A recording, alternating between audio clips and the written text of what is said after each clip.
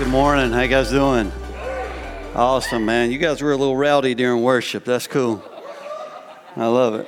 I love it when we get a little undignified. Well, I don't know if you're undignified, but you were pretty close. All right, some of y'all were shouting. Got Pentecostal all up in here. Heaven's going to be wild.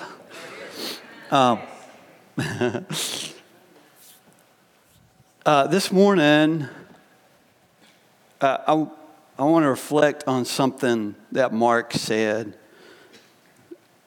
And I think it reflects the mission and the heart of the church, is that what we believe that we're doing through defining moments is a reminder that it's not about a church getting a bigger facility, but it's about the mission that God's called us to, and in Leland, North Carolina, and what scares the you-know-what out of me is the potential of that growth, but also the opportunity that I think as I watch Mark's video, Mark and Molly's video, as I reflect on the fact that what it does is that it has the opportunity to go further than Leland. It's really interesting. Mark and Molly, they were right. I was there. We were their neighbors, and I went and knocked on his door. And our kids had been playing together. We had a son, they had a son, and they had been playing together. I thought, man, I probably should meet these people. Whenever they're knocked on the door, I don't typically start my conversations out with people by saying, hey, my name's Pastor Chris. I'm the pastor at Crossman's Church. And so it was interesting when Mark showed up and he's like, oh, you're the pastor. That's interesting. Mark and I have become pretty good friends. They lived here a few years ago. It's really neat that we chose to use their video on today. Mark is actually a veteran of the Coast Guard. And so, yeah, I think Mark's a second service guy. So let me first say that. Thank you to all of you guys who serve. Mark and Molly were here for a few years, and regardless of what Mark says, Ashley and I did not stand and look out the window and watch them. It's really interesting because Mark said, it's like every time I show up at church and you preach, he's like, you're talking to me. Like, are you watching me outside the window to see what's going on?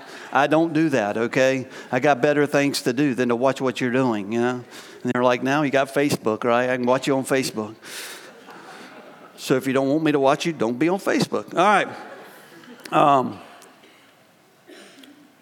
And so Mark and Molly were here for a few years, got settled into the church, and then they moved actually to Palm Beach or Panama City because the Coast Guard took him there. He served there for a few years, and then as he was retiring and deciding where they were actually going to end up, they started praying, and they were like, we want to go back to our church family.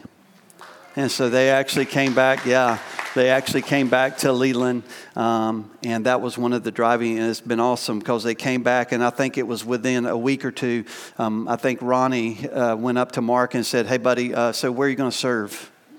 Right? I know you only been here 2 weeks, but it's time to jump back in, right? And so that was really cool. But I think it's just a great reminder. This morning we're going to talk about a word called surrender.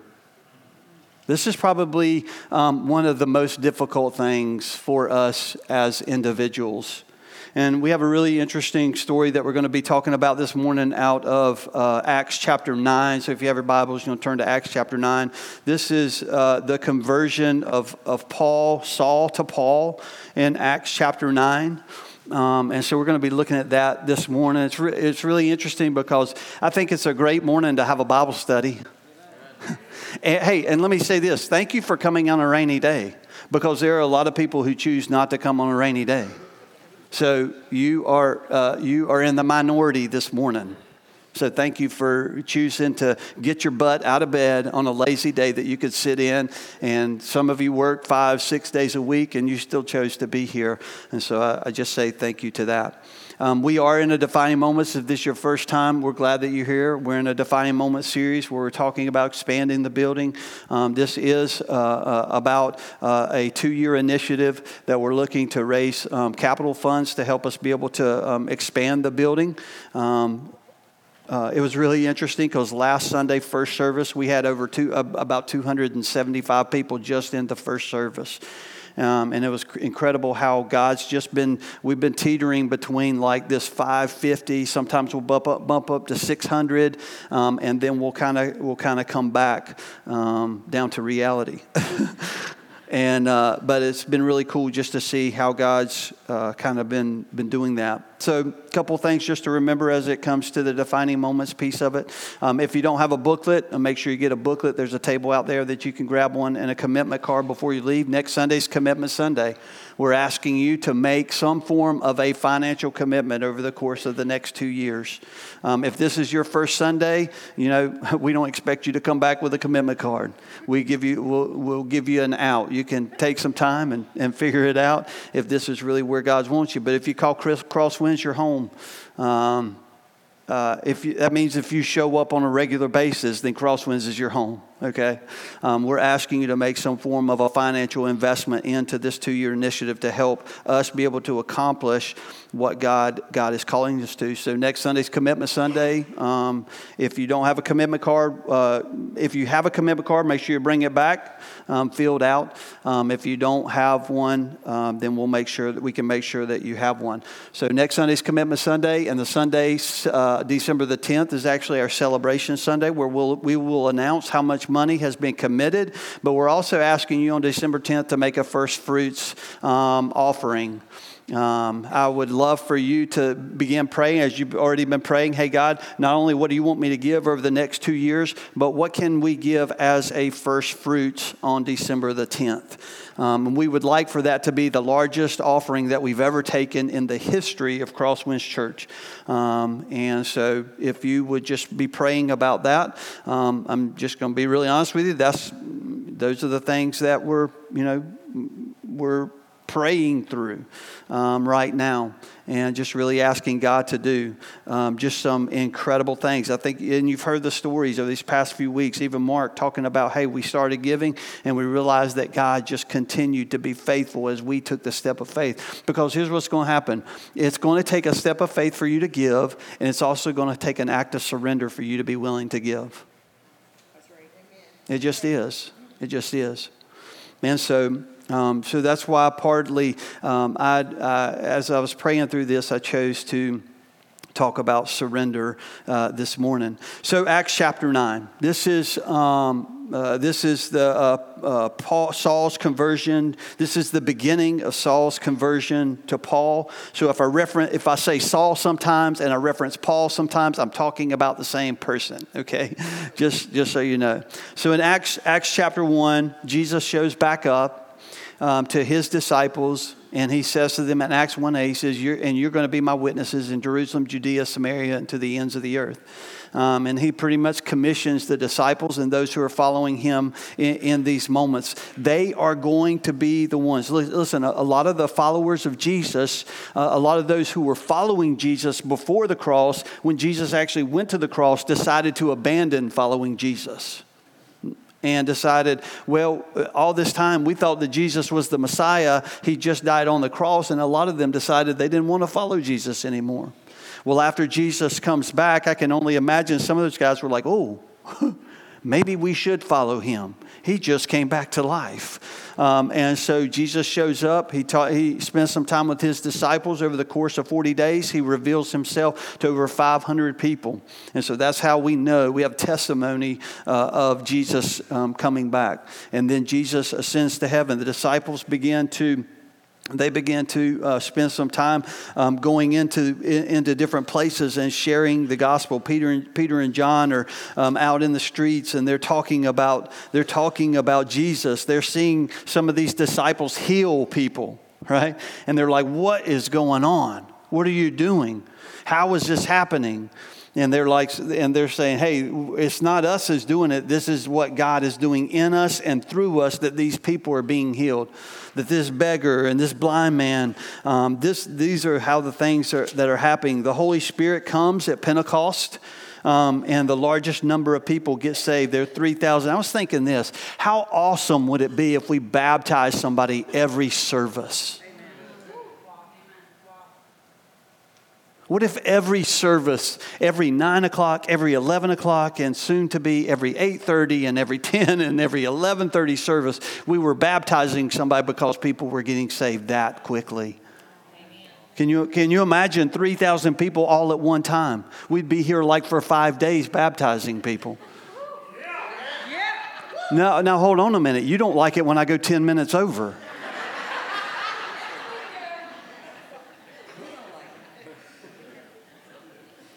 When's this guy going to get done? Anyway, Pentecost comes. Peter's preaching before the Sanhedrin. Thousands of people come to Christ.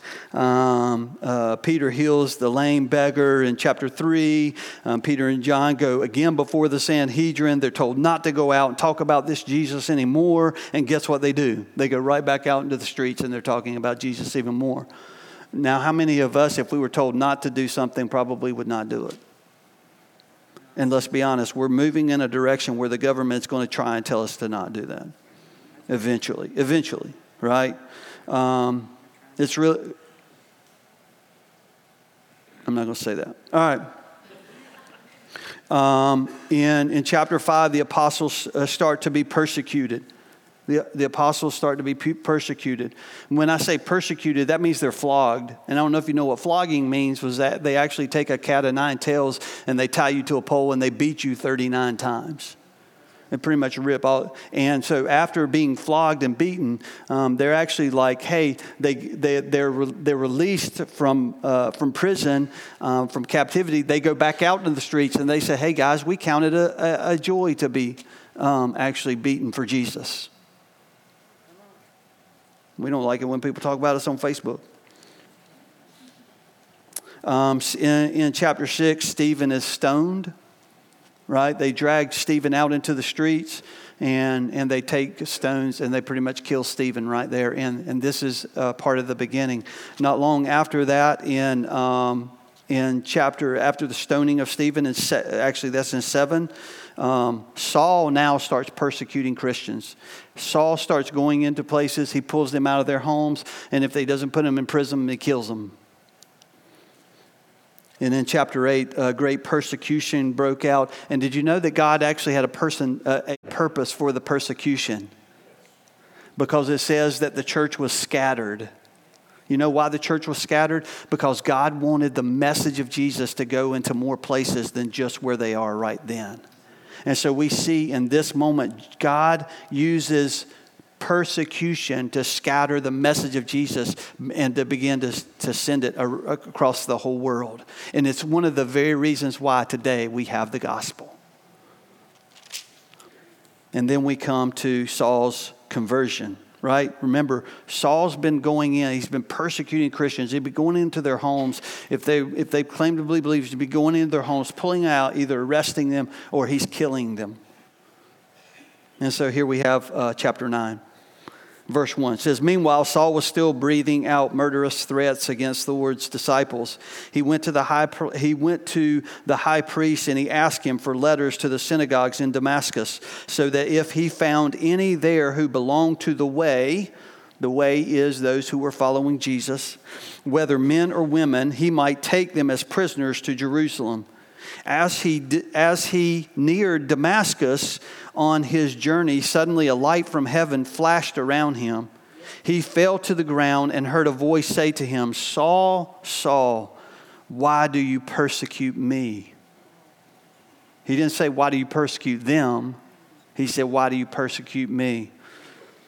Who are you, Lord? Saul asked. He said, I am Jesus, whom you are persecuting. He replied, now get up and go into the city, and you will be told what you must do. The men traveling with Saul stood there speechless. They heard the sound but did not see anyone. Saul got up from the ground, but when he opened his eyes, he could see nothing. So they led him by the hand into Damascus. For 3 days he was blind, and he did not eat or drink anything. In Damascus there was a disciple named Ananias. The Lord called to him in a vision, "Ananias." "Yes, Lord," he answered. The Lord told him, "Go to the house of Judas on Straight Street and ask for a man from Tarsus named Saul, for he is praying. In a vision, he has seen a man named Ananias come and place his hands on him to restore his sight." Lord Ananias answered, "I have heard many reports about this man and all the harm he has done to your holy people in Jerusalem. And he has come here with authority from the chief priest to arrest all who call on your name." But the Lord said to Ananias, "Go, this man is my chosen instrument to proclaim my name to the Gentiles and their kings, and to the people of Israel, and I will show him how much he must suffer for my name." Then Ananias went to the house and entered it. Placing his hands on Saul, he said, Brother Saul, the Lord Jesus, who appeared to you on the road as you were coming here, has sent me so that you may see again and be filled with the Holy Spirit." Immediately, something like scales fell from Saul's eyes, and he could see again. He got up and was baptized, and after taking some food, he regained his strength. Saul spent several days with his disciples in Damascus. At once he began to preach in the synagogues that Jesus is the Son of God. All those who heard him were astonished and asked, "Isn't he the man who raised havoc in Jerusalem among those who call on his name? And hasn't he come here to take them as prisoners to the chief priest?" Listen, verse 22. Yet Saul grew more and more powerful and baffled the Jews living in Damascus by proving that Jesus is the Messiah. And so there are a couple things that I just want us to point out. The first is this, and again, the whole word is surrender for me. So about a year ago, back in June of last year, I took about the leadership team and the staff gave me about 8 weeks off, 8 weeks of vacation, 8 weeks of sabbatical. And some of you have heard this story. And so the first couple of days I went to Ashes, we were off. We had taken the family and we had gone to Florida for a couple of days and we spent some time with the family. And then we came back here and a couple of days I just went to Ashes. I said, "Hey, for the next 2 or 3 days, I want us to pray. Lord, do you want us to stay at Crosswinds?" Because to be really honest with you, at that time, as we were growing as a church, and I know you guys have heard me say this before, and I was just reminded this morning that the Lord actually used Nancy to tell me to say this. Thank you, Nancy. I appreciate it. And so we were growing as a church, and to be honest with you, I didn't really want to grow as a church. I wanted to continue to see lives change, but I wasn't sure I wanted to go beyond like a 300, 350, because that was kind of a comfort zone for me. I kind of felt like I could know people. And so I went to Ashley and I said, "Hey, would you just really pray with me over these next couple of days? Because if the Lord wants to release me from Crosswinds Church, I just want to do whatever the Lord wants me to do. Because to be honest with you, I'm not sure I want to go any further. I'd be okay if the Lord would release me, let me go to another smaller church and just serve at a smaller church." And so we prayed for a couple of days. Didn't really think that, I didn't really know what the Lord was going to say to me. And within that couple of days, the Lord said, "Nope, you're where I want you." Amen. And I want, give him. This is all for Jesus, okay? Because I don't want it. And so I said to the Lord, "Okay, Lord, like if you're gonna let me keep, if you're gonna force me to keep going, if you're going to force me to keep going, then you have to give me the ability to feel like I can feel, well, no, I don't want to say it that way. Because I still don't feel like I can lead, but I feel like God can help me to lead. Okay? And so, to be honest with you, I'm way out of my comfort zone. I'm way out of my comfort zone in the growth of the church. I'm way out of my comfort zone in where I believe that God's taking us. Because not only do I believe that God's taking us to obviously build a bigger building and increase the size of this local congregation, but I believe there's even more that will go beyond that. Okay? Because who am I to say, hey, God, I'm done. Like, I don't want people's lives to be changed. Right? Because, I mean, can you imagine what Peter and the disciples went through when all 3,000 people came to Christ? Hey, guys, we're going to stop at like 150. The rest of y'all got to figure it out on your own, right? And I, to be honest with you, sometimes I struggle even in my own flesh. Sometimes I struggle when people say, well, I don't like a big church. Well, then what kind of church do you like? Because I get it that, I get it. Listen, there are unhealthy big churches. Okay, there are unhealthy big churches. But this is not going to be one of them. Okay, so we're just going to keep trusting the Lord. Okay, so let's look at the passage. I said all that to say this, is that God brought me to this place where I had to surrender my will to His. And that's been the case. What'd you say? Thank you. Appreciate that. That's been the case all along the way. And my wife is really good about constantly reminding me of that. It's not about you. This is about what God's called you to. Okay? So let's talk about surrender. Because here's what happened. God does this in all of us. Or He at least attempts to do it in all of us. And I think there's really something really interesting in this passage that I want us to understand. Okay, the first thing is this. In Acts chapter 9, as we talk about this conversion from Saul to Paul and this story in verse 9, the first thought I want to give you is this, is that we are all called to redemption. Yes. Right? We're all called to redemption. Jesus wants to transform all of us. He wants to transform all of us. Jesus has a calling. Jesus is calling us all out of sin. Right? Because that's what was happening in Paul. Listen, that's what was happening to Saul. And Saul thought he was doing the right thing. Right? He was a religious person, and according to what he thought about religious things, and the way that he saw the followers of Jesus actually acting and living in the things that they were doing, he thought it was his place to go and arrest and kill those people. He thought how often do we as religious people think that we're actually doing the right thing when we're doing the wrong thing? And so that's why it's really important for us to know the Scripture. And to be able to ask God for discernment as we discern the Scripture and have people speaking into our lives that are helping us navigate these things. Because sometimes even as Christians, we know that we can do the wrong thing when we think we're doing the right thing.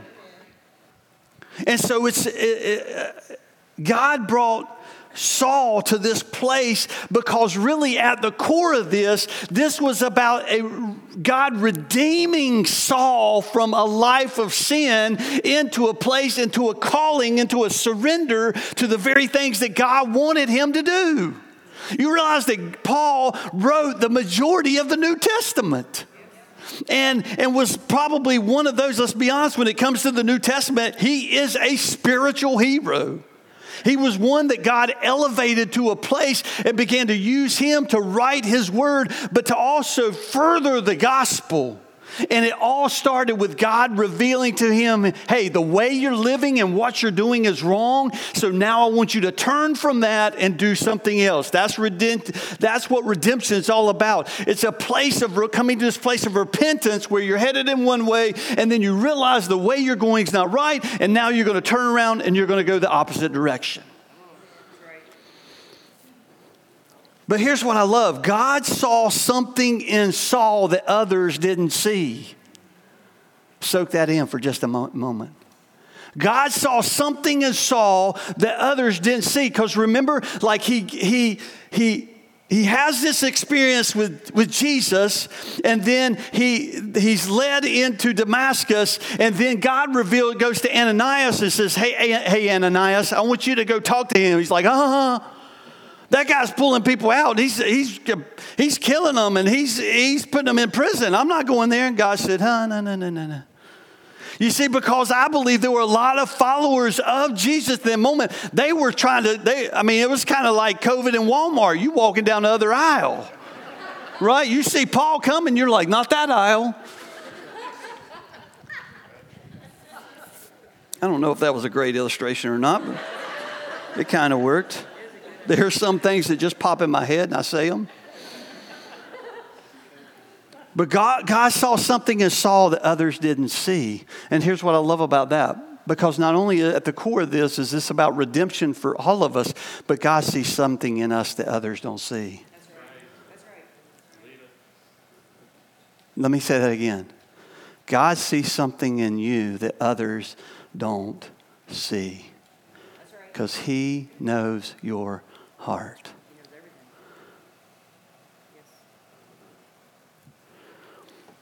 And I actually heard this thought this past week, and I wrote down is this: what's in front of you is so much more important than what's behind you. What's in front of you is so much more. It doesn't mean that we don't learn from the past, right?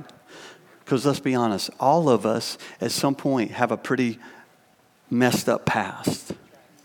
There are some parts of our past, like we want to keep them hidden in the closet. We don't want people to know about that, you know. And to be really honest with you,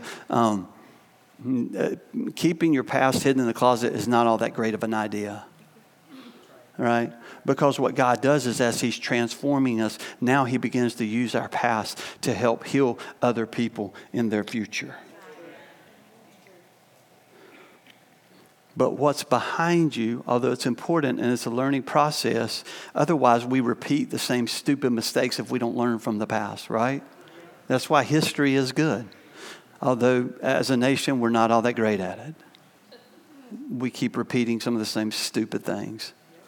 Let's be honest. But as followers of Jesus, we can be healed from the past and we can learn from the past, but we're not held captive by the past. Because God still has something for us in the future, okay? Amen. But at the core of it, we're all called to redemption. The second thing is that we're all given the opportunity to surrender. You hear what I'm saying? We're all given the opportunity to surrender. And let's be honest, I believe there's a moment in our life where God shows up and He's kind of right in front of our face and He says, hey, it's either this way or it's either right way or left. Right or left, right way, wrong way. But then once we've said yes to Him, then I believe there are moments of surrender every single day that we have to be able to walk in. Because we're human, we don't always make the great choices. We are born into sin, and so it's constantly being able to recognize God. One of the things that I do every morning before I come in, before I get up here, is I get down on my knees and I say, God, I'm surrendering to You today. Amen. I'm surrendering to Your authority, and whatever You want me to say, whatever You want me to do, that's what I'll do. And I think that probably is something that we need to do every single day. Because if we're not doing that on a regular basis, our flesh gets in the way. We're all given the opportunity to surrender. God invites us into what He's doing. Listen, I love this. God invites us into what He's doing, and sometimes He shoves us into it. Right? Because let's think about it here for just a moment. Let's think about it, right? Did Saul have a choice? He's walking down the road, and all of a sudden this light comes on. It blinds him. Did Saul really have a choice? No. So it was kind of forced on him. Right? And I believe sometimes God works that way. I don't think, like, to be honest with you, I don't think that God uses a light. He might. Most of us probably haven't become blind, except for we've become spiritually blind. Right? And so we're walking down and all of a sudden something happens in our life. And so sometimes maybe God allows, I don't know if I'm getting too deep here this morning, but sometimes God allows things to happen that He's trying to get our attention. He's trying to get our attention. And I do believe that Paul have an option to become blind. Did Saul have an option to become blind? No. And so, and I know we're getting deep, and I'm just wrestling with this in my own. So you're like, where's Pastor Chris going with all this, right? And so that was kind of forced on him. But where he did have the choice to surrender is what's he going to do afterwards? That's right. Right? Am I going to do what God has actually called me to do, or am I going to ignore it? And I believe sometimes we just ignore it. Sometimes we blow it off and like, oh, that just happened, and I'm not sure why it happened, but it just happened. I think sometimes God tries to get our attention by allowing things to affect our life, whether it's physically, mentally, spiritually. I'm not saying He always does that, but I'm saying sometimes that's the way it happens. And what we do on the other side of that, that's where we either choose to surrender to what God's asked us to do, or we choose to ignore it. But a lot of times, if we're not careful, we just kind of fall back into our same routine of life. And I believe that Saul came to this place like, what must I do now? And Jesus said, hey, you need to stop persecuting the Christians, and you need to actually go start talking about the message of Jesus, that He is the Messiah. And so I think we're all given that opportunities. I think there are moments where God shoves us into some of those things, and what we do with them, it matters. Listen, I wrote this thought down. Surrender isn't as much about giving up something as it is about giving yourself to something. Surrender isn't as much about giving up something, because we're like, oh, I got to surrender. Oh, I got to give up something. But really, what if it's about giving yourself to something and not necessarily giving up something? Are there things that God asks us to give up? Yes. There are things. We talked about that last week. If we're going to be people of generosity, then there is sacrifice. Following Jesus, there is sacrifice, right? Peter had to give up fishing, right? He even wanted to go back to fishing. He even tried to go back to fishing. And Jesus said, no. I'm sure he fished along the way every now and then, but that wasn't his main goal, was to continue fishing. He gave up fishing because he wanted to follow what Jesus was asking him to do.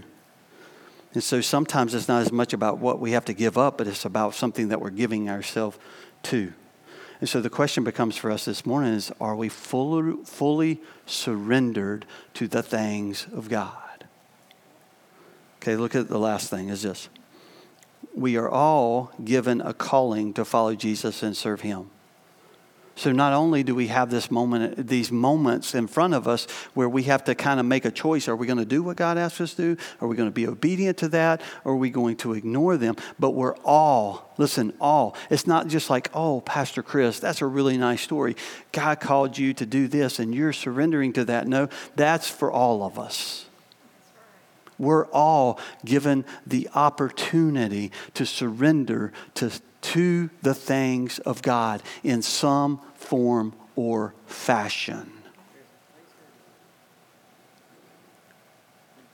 Saul said, what must I do?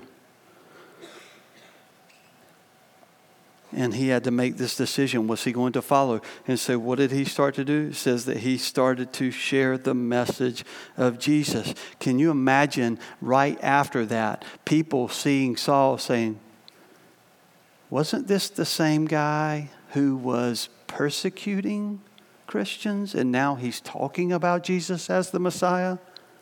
Because here's what will happen. When God changes us and we start living differently, people be like, who are you? Who do you think you are?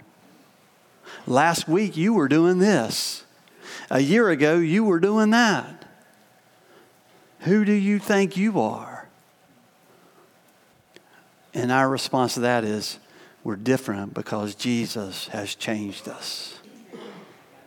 Because He's redeemed us. He's changed us. And so this was a defining moment. It was actually an extreme defining moment for the early church. Because that's what, now that we've talked about the personal part, now I want to talk about the church for just a moment. This was a defining moment for the early church. Saul surrendered to God's calling through this defining moment in his life. And there are a couple of reminders that I want to give you as we look at this as well. That's kind of congregational. That's kind of big picture. This is kind of Christ's body. The first one is this. Saul's conversion reminds us at the core that salvation is something that God does in us. Salvation is something that God does in us. What we do with it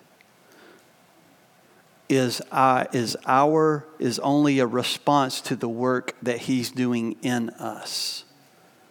Right? Salvation comes from Him. Devin stepped into these waters of baptism not because of me, not because of Ronnie, not because of John, not because he said yes to Jesus and the work of God that's happening in his life. He wanted to be baptized. And that's what it is. Because at the core of it, I can't change any of you. Only Jesus can change you. And that's only if you'll let Him change you. The last thing is this. I love this one. Because this is not only true for us, but it's true for us as we think big picture and what God wants to do in Leland. No one is beyond God's redemption.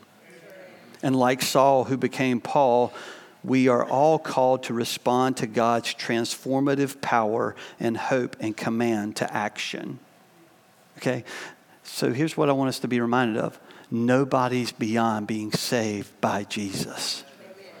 None of us sitting in here this morning are too far gone. You could have done the worst things in the world, and God still loves you. And He still offers that salvation and that redemption to you this morning. So if the enemy's telling you you don't deserve it, you smack the enemy in the face and say, "Get behind me, Satan," because Jesus died on the cross for me. Here's the other thing. What about that person in your life that you think they'll never change? God and His redemptive power can change them too. That son, that daughter, that relative, that coworker, that boss. You're like, man, that person will never change. Because when we do that, we put God in a box. And we say, and we know that God has the power to do whatever He wants to do. And so the last thought is this. Michael, you guys can go ahead and come out.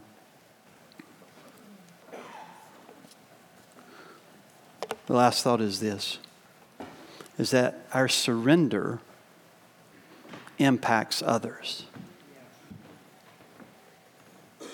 Our choice, our receiving the redemption of God and surrendering to Him, it impacts others.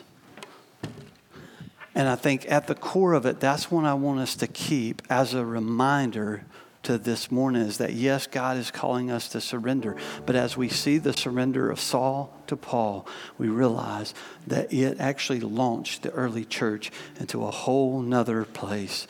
And God began to use the message of Jesus to go into other parts of the world. And what I believe that God wants to do to us, do in us as we surrender to Him, is that He wants to begin to see the message of Jesus go further and further and further, because the message of Jesus has no boundaries. But the question is, are we willing to surrender? Will you close your eyes with me for just a moment? We sang a song earlier, said, all I am, with my hands open wide. I want you to have that visual in your mind, or you can do it physically, like you just holding out your hands and saying, God, what I have, what I am, I'm surrendering to you. I surrender my time. I surrender my talent. I surrender my treasures. I surrender my life. And I think I've said it every week that if this is truly a moment where you believe that God's speaking to you to leave Crosswinds Church, then leave. I don't want to be accountable to God for trying to manipulate you to do something that God might be telling you to do. Because at the core of it, it's not about me building my kingdom or our kingdom. At the core of it, it's about us building His kingdom.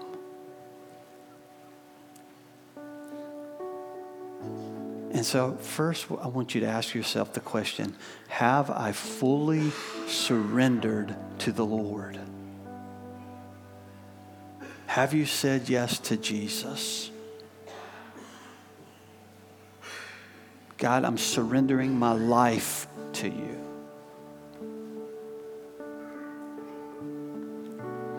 Secondly, have you surrendered your time to Him?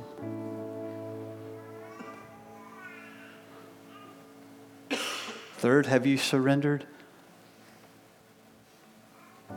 your talent that God has given you? Because a lot of times we want to surrender our life to Him, but we want to hold on to our time, our talent, and our treasure. Because we want to use it the way we want it to use it for our own personal gain. And lastly, have you surrendered your treasure to the Lord? As we said a few weeks ago, it's all His anyway. And the question is, you just have to be asking the Lord, Lord, what do you want me to do with my treasure?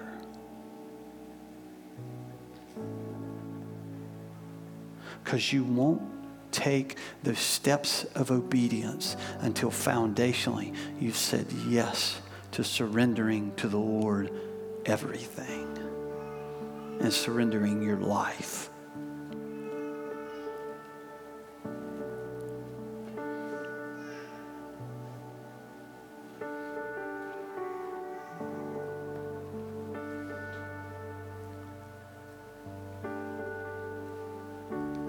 Lord, I ask that you would help us as the body of Christ to surrender to you.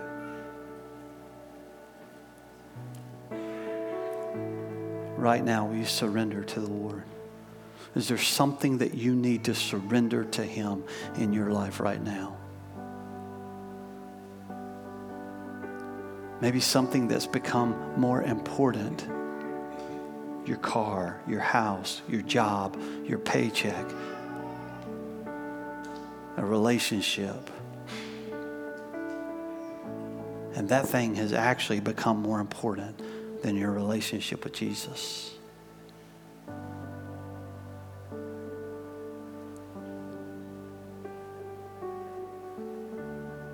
So this is a moment of surrender. I know it's uncomfortable and it can be really uncomfortable, but here's what I want to ask you to do. Are you willing to surrender it right now? I think this could be a Saul to Paul conversion moment for you, where God's trying to get your attention and open. He's not blinding you. He's actually trying to open your eyes so you can see more clearly what He's actually trying to do in you. And so will you let Him?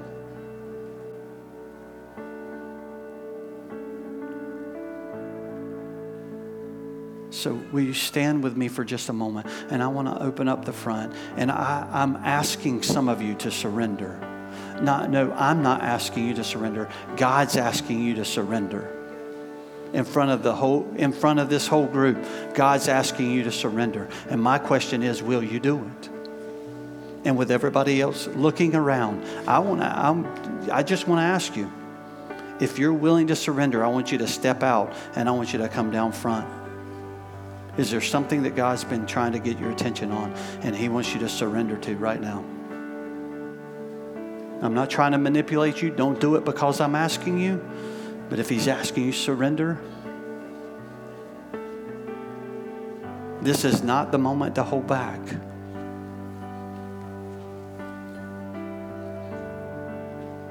And some of you are sitting there saying, well, I don't have to do it right now. Do it when I get home. What if God's asking you to do it right now?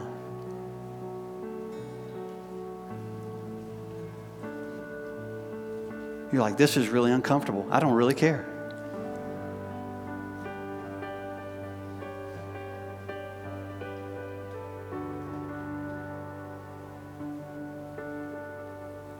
We're going to sing a song called I Surrender All. And I believe this is a moment where you got to surrender something. Probably all of us, there's something that God's probably trying to get our attention with this morning, if we're being really honest with each other. And that's what I hate. Sometimes we just fake it till we make it in church. Some of you are like, I'm not going down front because I'm afraid of what people are going to think about me. I'm not going down front because Pastor Chris said this. I'm not going. You're sitting there holding on to the back of the chair.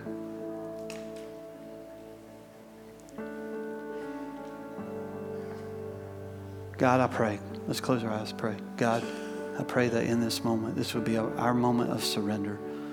God, to whatever it is that you have for us. Is this that Damascus Road experience for us? God, that you are showing us something that you want us to surrender to.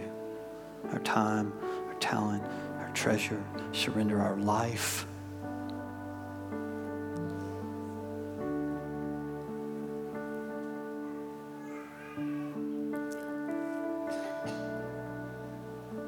And we'll be sure to give you the glory, honor, and praise in Jesus' name. Amen. Let's sing this song together.